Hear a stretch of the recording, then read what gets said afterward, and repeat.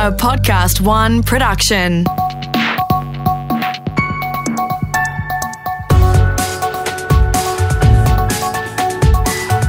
Your Morning Agenda with Natasha Belling. Good morning. Thanks for your company. Let's check what's making headlines this Wednesday, the 9th of December. And history is unfolding in the UK, with the world watching closely as the COVID vaccine is rolled out on a mass scale. British Prime Minister Boris Johnson calling the Pfizer-BioNTech jab a major step forward, but he has warned against complacency, saying they're not out of the woods yet. It's amazing to see the vaccine coming out. It's amazing to see this tremendous shot in the arm for the entire nation, but we can't afford to relax now. While it's being called V-Day, about 800,000 doses are expected to be given at 70 hospitals over the next few days. Those receiving the vaccine will have a second jab in 21 days' time. Margaret Cunneen made history being the first to receive the vaccine, the 90-year-old admitting she was quite shocked to be top of the list. I thought it was a joke, to tell you the truth, to start with. I couldn't believe it, but I'm happy it's happened, and now I've done it, and hopefully it'll help other people to come along and do as I did, try and do the best to get rid of this terrible thing. Meantime, the same vaccine is set to be fast-tracked in the US after the Food and Drug Administration confirmed its safety. It found the vaccine, which is given in 2 doses, was also shown to be effective after the first jab. Back home, and it's been revealed there was another serious breach of hotel quarantine in New South Wales in July, with an international traveller skipping quarantine in Sydney and then flying to Melbourne. The Age reports authorities did not make the bungle public or issue a health alert, and other passengers on that affected domestic flight were not contacted as it wasn't policy at the time. The man who had arrived from San Francisco was forced into quarantine at a Melbourne hotel and later tested negative to COVID-19. The latest revelation follows a breach in Sydney over the weekend when a New South Wales police officer made a mistake and allowed a German mother and son to skip hotel quarantine in Sydney and then fly to Melbourne. To other news now, and the TWU has lodged a federal court case against Qantas over the company's decision to outsource 2,000 jobs. Lawyers are filing the test case, claiming the decision is unlawful. Qantas argues the move is necessary to reduce costs as it battles the financial fallout from the pandemic. And a big day in Canberra with 2 key pieces of legislation set to be introduced to Parliament today. New workplace laws are on the agenda, with proposals to simplify awards and new arrangements for casual workers, while new media rules forcing Google and Facebook to pay news organisations for access to their content will also be introduced. Cybersecurity and technology expert Dr. David Glantz says Facebook and Google aren't necessarily concerned about the changes here, but it could set a precedent. The market itself is not that significant to them. It's the fact that other countries potentially could follow suit, and that would be potentially disastrous for them. And medical authorities are advising Australians to cut back on their alcohol consumption. The national guidelines around drinking have been updated, recommending we consume no more than 10 standard drinks a week and no more than 4 on one day. Acting Chief Medical Officer Paul Kelly says Australians are drinking too much. 1 in 4 Australians are drinking alcohol at risky levels. 1 in 2 women who are pregnant still, despite all of the warnings and the guidelines over many years, consume alcohol during their pregnancy. Now for a look at what else is making news around the country this Wednesday morning. And investigations are underway after an Australian Air Force fighter jet crashed at a Queensland base, forcing the pilots to eject from the plane. Our Queensland reporter Eleanor Harrison-Dengate has the details. At 2:30 yesterday afternoon, 2 pilots had to parachute out of an FA-18 Super Hornet before it came down at the Amberley RAAF base, 20 k's west of Brisbane. Images from the scene showing damage has been done to the front of the aircraft, with the cockpit blown out. Witnesses say the crash happened soon after takeoff, possibly due to engine failure. Defence is keeping mum on the situation, but have said everyone involved is safe. To Victoria now, and the state government has revealed the staggering amount of fines it's issued over COVID breaches during lockdown. Our reporter James Lake is in Melbourne with this report. Yes, Tash, the Victorian government has vowed to hold the state's teenagers accountable for more than $3 million in fines racked up during the pandemic for breaching tough COVID restrictions. The Attorney-General has told Parliament an estimated 2,000 teenagers were handed penalties by police. In one instance, a 14-year-old who didn't speak English was stung $1,600 for being more than 5 kilometres from home, while a 17-year-old with an intellectual disability was also fined for shopping for groceries outside her 5-kilometre radius. A coalition of Victorian youth advocates is calling for the fines to be waived. To WA now, and there have been tears of joy at Perth Airport as family and friends were reunited with the state's border reopening with New South Wales and Victoria. Our Perth reporter Adam Hemmings has the story. Tash, there weren't many dry eyes yesterday as family and friends were reunited. Many saw loved ones for the first time in 9 months. Some came over to say goodbye to loved ones, and others arrived to stay for Christmas. I haven't been back to Perth since March, so I haven't seen her, haven't seen my family, haven't seen all my friends. It's been tough. We're so excited as a family, especially coming up to Christmas. It's so great that everyone can sort of reunite with their families across these borders, and happy times. Just over 1,000 people touched down on 5 flights from Sydney and Melbourne. Premier Mark McGowan had this reminder for travellers. If you're coming from any state to Western Australia, you need to download the G2G Pass. You need to provide us with that information so that we can track you. And Tash, as we've heard many times before, Mr McGowan told us again that the hard border would be reinstated if there's a COVID outbreak. Now for the latest in business and finance news, we're joined by Effie Zahos, Editor-at-Large at Canstar. And Effie, good morning. There's been some interesting developments with banks and high-risk mortgages. Yes, good morning, Tash. Yesterday, the Australian Prudential Regulation Authority, APRA, revealed details around its revised capital frameworks for banks. Now, this is all aimed at, making them unquestionably strong levels of capital, and also improving the transparency of ADI capital strength. Now, under this new plan, banks will need to hold more capital for mortgages with loan-to-value ratios above 80% than they do with loans where they're below the 80%. Now, APRA said the new framework would see reported capital ratios rise, but overall the level of capital that they've got to hold not actually increase. Now, while higher risk mortgages, that's going to be costly for banks to hold. That's a no-brainer there. But there was some good news on the sense that small businesses, what they're proposing there is lower risk rate for any SMS loans that aren't secured by residential property. So what does this all mean? Well, as APRA pointed out, these reduced risk ratings could provide some additional incentives to lend to small businesses, and that's really the foundation of our economy. Now, they expected that this framework could be introduced in January 2023.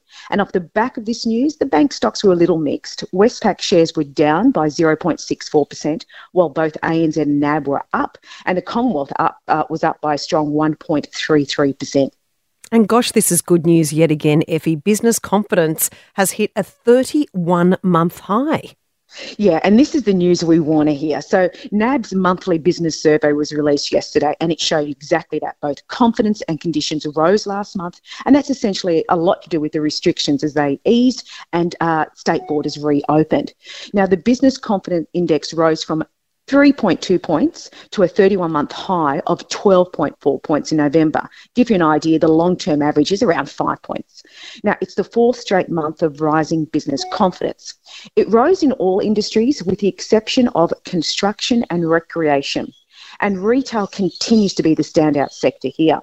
But it's important to note that what they said is that even with this significant improvement in trading conditions and profitability, businesses will likely take a while to actually see this translate into more employment. They've got to see their forward orders and see how things are going there. So the job market is still a bit soft, even though the economy is in recovery mode. NAB expects another solid reading for growth in Q4, but economic activity to remain below pre-COVID levels for some time. And only by the end of next year will the economy have reached its pre-COVID level of GDP. So overall, good news. And Effie, some interesting data out I guess, a bit of a contradiction, showing that we might be saving more in our home loans, but we're borrowing with less. Yeah, look, this is interesting. So APRA's quarterly ADI data came out and it said exactly that. Some of the observations, the key observations here is that there was almost a 50% increase in the value of loans funded with LVRs of 95% or more. So they're high-risk loans in the September 2020 quarter compared with the previous year. And then what we also saw in the data is a 9.2% increase in the value of money in offset accounts. So that's where people are saving with the previous quarter. Or put another way, it's almost just over 17% increase compared to the same quarter of the previous year. Now, what does all this mean? Well, look, there's no denying that the property market is chugging along very nicely, maybe too nicely, in the sense prices are increasing. We saw that with the Australian Bureau of Statistics data that also came out yesterday. Domains reported that they're expecting to see a bumper year early next year. So while what we're seeing no slowdown in the property market, and it was interesting to note what happened in New Zealand in the Fin Review this morning. What they're saying there is APRA may take a leaf. APRA may take a leaf out of the New Zealand Central Bank, as they've reported in the papers, that they want to actually reinstate tighter mortgage lending restrictions from March next year due to the concerns of increasing high leverage borrowing.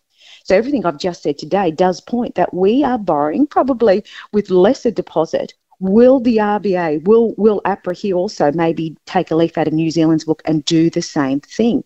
You know, time will tell, and it wasn't too long ago when APRA itself induced a 10% limit on our growth to loans and property investors back in 2014.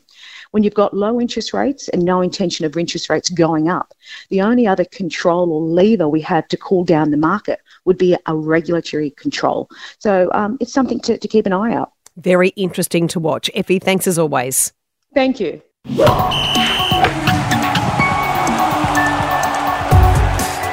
Time to check sport now with Brett Thomas. And Brett, good morning. The Aussies saved face avoiding a series whitewash against India in the final T20 last night. Yes, good morning, Tash. They did. It was a packed SCG last night, more than 30,000 fans. They saw an absolute thriller. Australia holding on to win by 12 runs. We were sent into bat. Matthew Wade again top scored with 80 at the top of the order.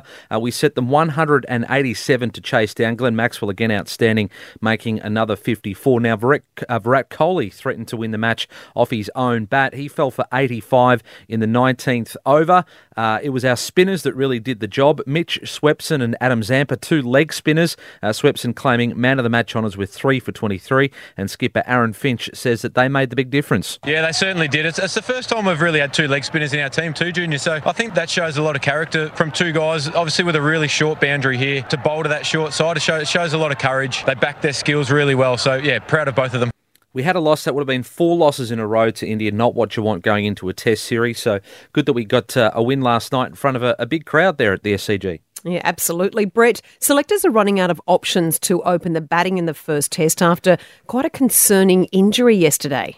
Yeah, it's Will Pucovski. His test debut might be put on hold again. He suffered another concussion, was batting for Australia A in a tour match yesterday. It was late in the day. The final day was floored by a bouncer. That's the 9th concussion of his career. He's only 22, but already 9 concussions in his short career. Now, thankfully, he was able to walk off the field unassisted, but did look a little bit wobbly. He's been ruled out of another tour match starting on Friday at the SCG. It's something that they have to take really seriously, because some news out of England this morning that 7 former players, including a World Cup winner in Steve Thompson, are actually suing the governing body for the effects of concussion. They say that they've suffered permanent brain damage, and all members of the group have actually been diagnosed with the early signs of dementia. So that's something that I think world sport will look at to see how successful they are with that legal fight. That's huge news overnight, and also set to have major implications across a number of sporting codes, Brett.